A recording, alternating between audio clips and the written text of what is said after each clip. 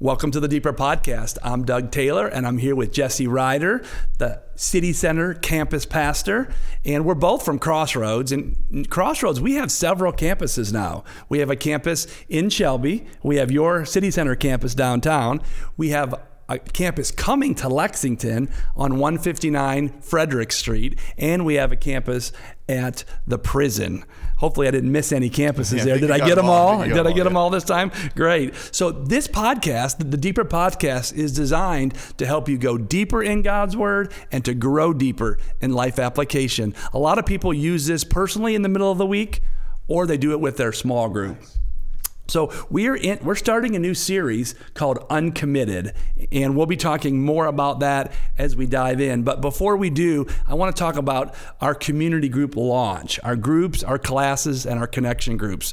Jesse, which ones have you been involved in the past, and what are you looking forward to this semester? Yeah, well, you and I, we just did a parenting class together, The Art of Parenting, really a unique and fun look at parenting, and it was great to meet some of the other parents here at Crossroads and kind of sit through that class together. You know, certainly we were teaching that class, but I think I also learned a lot just from being in that room with other people and the curriculum there. So that was our previous session. This one, we have the Shape class coming up, talking about how to find your best fit. I'm excited about this because I think a lot of people have been coming the next steps and been kind of asking that question, you know, I want to get involved, but I'm not sure where. You know, here's kind of what I like to do. How does this fit in with ministry? And kind of help everybody just piece everything together. I think it's going to be a really exciting class. I think so too. A lot of people want to know, what is their spiritual gift, and how do I use my gifts, passions, and temperaments in order to serve and just to be a productive Christian? So I think it's going to be a great journey to walk through people as they kind of explore, you know, kind of look inward and explore who they are, how God's made them, and what that means. So I think it's going to be great. And that parenting class is continuing. Stephanie Webb and Stephanie Rule are going to do that group too. So we have like 75 groups you could be involved in. They meet at all the campuses I mentioned, so you can sign up online right now or in a lobby at one of our weekend services. Nice. So let's kind of jump in here to this Uncommitted series. We're in the passage, Luke chapter 14, that we're talking about that. And our commitments shape who we are, right? Those commitments, the things that we do every day with our life, really do impact what we do. So have you ever felt stuck by one of your commitments, that you made it and then you wished you hadn't made it? You want to get out of it? A lot of my food commitments, I feel like I know I've kind of just get stuck in those. And my wife and I had agreed 2 years ago that we were not going to do fast food for an entire year. And at the time, we were so excited. It was a healthy decision, and we thought this is great. And it was until you ever been in those moments like you kind of need fast food, not from like a healthy standpoint, but man, sometimes it's just easily accessible. It's right there. You know, you kind of you didn't plan your meals accordingly. And so that's kind of where we were. Like, you know, we're a couple months in. We've been doing great, but we just got in one of those moments where we thought, you know what, man, it really would work right now if we could just find something pretty fast and kind of cheap, and we could be on our way. So that's one of those ones that we've made a few years ago. A lot of have to do with food, where our intentions were good. We're trying to eliminate certain kinds of food, but I love donuts, and donuts are not exactly great for you. And so you make some commitments to try and avoid some of those foods, just things like that. And then, you get those cravings to have it back in your life. What about you? What's something you kind of felt stuck with? Yeah, mine is kind of, I kind of hate to admit it, but I made a commitment one time to help my wife in the little kids class at church. She loves to volunteer with little kids. And I thought, it's something that we could do together. This wasn't at Crossroads, a different church. But I thought I could do this with these little ankle biters. And I found out after like 2 or 3 weeks, I cannot do this.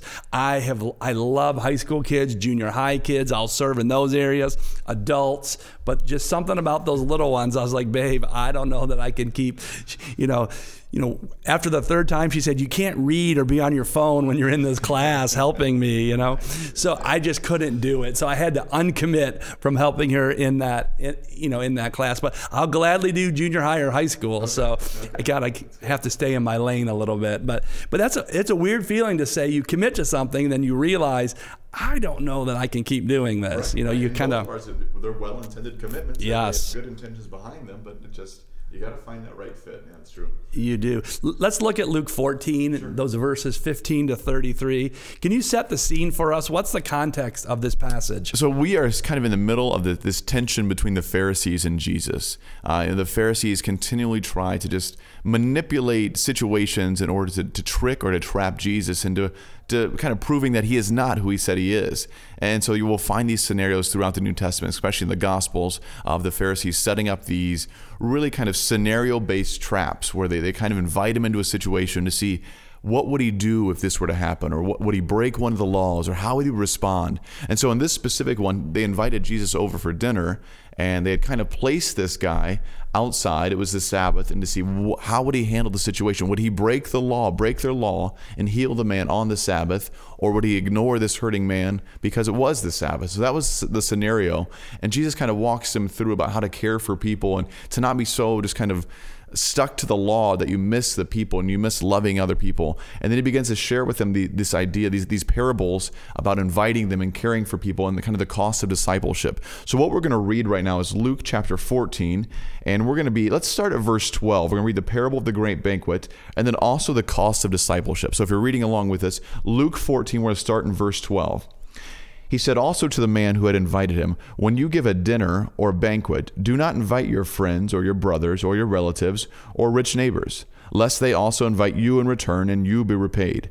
But when you give a feast, invite the poor, the crippled, the lame, the blind, and you'll be blessed, because they cannot repay you, for you'll be repaid at the resurrection of the just." When one of those who reclined at the table with him heard these things, he said to him, "Blessed is everyone who will eat bread in the kingdom of God." But he said to him, "A man once gave a great banquet and invited many. And at that time for the banquet, he sent his servant to say to those who had been invited, 'Come, for everything is now ready.' But they all alike began to make excuses. The first said to him, 'I have bought a field and I must go out and see it. Please have me excused.' And another said, 'I have bought 5 yoke of oxen and I go to examine them. Please have me excused.' And another said, 'I have married a wife and therefore I cannot come.' So the servant came and reported these things to his master. Then the master of the house became angry and said to his servant, 'Go out quickly to the streets and lanes of the city and bring in the poor and crippled and blind and lame.' And the servant said, 'Sir, what you commanded has been done, and still there is room.' And the master said to the servant, 'Go out to the highways and hedges and compel people to come in, that my house may be filled. For I tell you, none of those men who were invited shall taste my banquet.'" Verse 25 says, "Now great crowds accompanied him, and he turned and said to them, 'If anyone comes to me and does not hate his own father and mother and wife and children and brothers and sisters, yes, and even his own life, he cannot be my disciple. Whoever does not bear his own cross and come after me cannot be my disciple. For which of you, desiring to build a tower, does not first sit down and count the cost, whether he has enough to complete it? Otherwise, when he has laid a foundation and is not able to finish, all who see it begin to mock him, saying, 'This man began to build and was not able to finish.' Or what king, going out to encounter another king in war, will not sit down first and deliberate, whether he is able with 10,000 to meet him who comes against him with 20,000? And if not, while the other is yet a great way off, he sends a delegation and asks for terms of peace. So therefore, any one of you who does not renounce all that he has cannot be my disciple." Both of this parable is kind of about feasts and banquets. I don't know if they were tempting them with donuts or not, but we get this idea of these feasts and banquets. What do you think these parables mean? Well, I think you can look at them. You can see there's obviously there's kind of a context of hospitality about why you're inviting someone to dinners or to banquets. But more than that, I think more than hospitality, it's really about the cost of discipleship. And we see that the cost of discipleship, there is this attitude of humility and kind of self-examination that's required with the cost of discipleship. Yeah, for sure that they want to be able to accomplish that. Let's talk a little bit about these people that the invitees, the people that get invited. Jesus shares this story, and stories are powerful. And I kind of found myself thinking, which one of those invitees am I imagining myself into this story? But describe these excuses of these invitees. Yeah, we see 3 different excuses in there. The first guy said he had to go examine his land. He had just bought some land, had to go examine it. The second guy said, "I just bought 5 yoke of oxen. I need to go examine them." And the third guy said, I just got married. I need to go be with my wife. And so I think each each of for us, it kind of puts it in almost a category of excuses.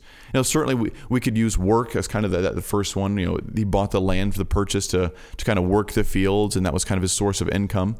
So we kind of categorize that in the work category, where work becomes our excuse. The second guy, the yoke of oxen, is really kind of possessions or maybe hobby-based excuses. And the third guy is kind of relationships. So we see these categories of excuses, and the thing about excuses is they can come in just many different shapes and sizes, right? You can kind of create your own excuse to show your own values. And that's the danger with excuses, that you have these excuses, and really what you're saying is, I value this over this. And so regardless of the reason or the circumstance, that's the bottom line of what an excuse is. Yeah. So if we're talking about our Christian life, there's things that we know. If you've been a Christian for any amount of time, there's some things, some foundational things that Christ wants you to do. Share your faith, read your Bible, be involved in a local body, in a church, and be active in that. And so sometimes we make excuses around those things. So in what ways do we need to uncommit in order to be able to commit to those things that we know we should be doing? Sure. Well, I think if you take the example of sharing your faith, and the excuse that would be common would be like, well, what if it damages the relationship with a person, whether I'm working with or I'm kind of helping out, whatever situation be. What if it hurts that relationship? What if they say no? If I invite them to church and they say no? And so in our head, we dream up kind of these worst case scenarios, and then those worst case scenarios become our excuses. And so I think part of it is understanding we have to let God work in those moments, right? We have a tendency to kind of think in the worst possible context, this could happen or this could happen. And then we forget, God can work through all of that, right? God is bigger than that, and God is more powerful than that. And sometimes we try and limit God with our own excuses. So I think sometimes it's just, the excuse of what could happen is a dangerous excuse, because you kind of put God in a box. It's, well, God didn't think of this, or God didn't think about that, or maybe God forgot about this. And it's really limiting to who God is. And so I think that's a dangerous excuse to use.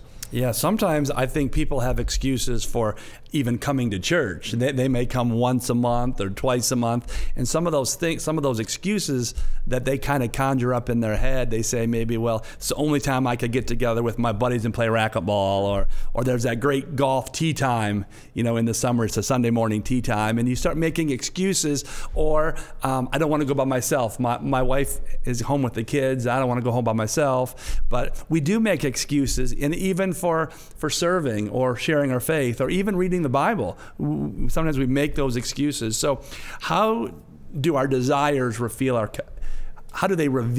commitments? Sure. Well, I think even in the examples you're giving there, you see the desires are all kind of driven by self, right? Not wanting to go to church by yourself, or not wanting to miss something because, and so it's all just driven by self. So I think part of what we have to look at then is what is our motivations for these things. What is trying to fuel us? And so sometimes, golfing is not bad. I'm not a golfer, but golfing's not bad. So if you have a tee time or you have a big golf outing, those aren't bad things.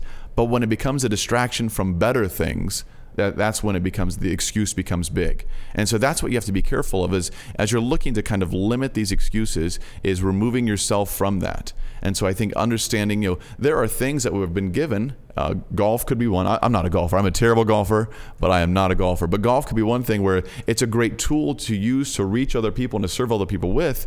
But sometimes we let those hobbies, we let those fun things become distractions in our lives instead of tools in our life. Is it true that we naturally commit to things that we perceive are really important? I would say that's true. I mean, if you think about it, that would be, if you commit to something, there's something in you that says, I want this to be a part of my life. Now, sometimes those commitments could be fueled by selfishness or by different accolades or awards or accomplishments. But if you're going to commit to it, there's something in you that says, I want this, or I want what this could offer in the future. And then we forget the big picture, right? We forget like the real rewards at the end of our life when we're in heaven, those real rewards. And sometimes we let those earthly rewards distract from those heavenly rewards. When God becomes our greatest desire, all other commitments kind of fall into place. So that's what I have to do. I have to make sure God is my ultimate desire, and my commitments are moving towards what He wants for my life. It's our prayer that God would show you this week those areas in your life that you need to decommit from, and that He also shows you areas in your life that you need to have more commitment towards. We pray that you have the courage to uncommit from things you need to uncommit from, and the courage to commit to things you need to commit from?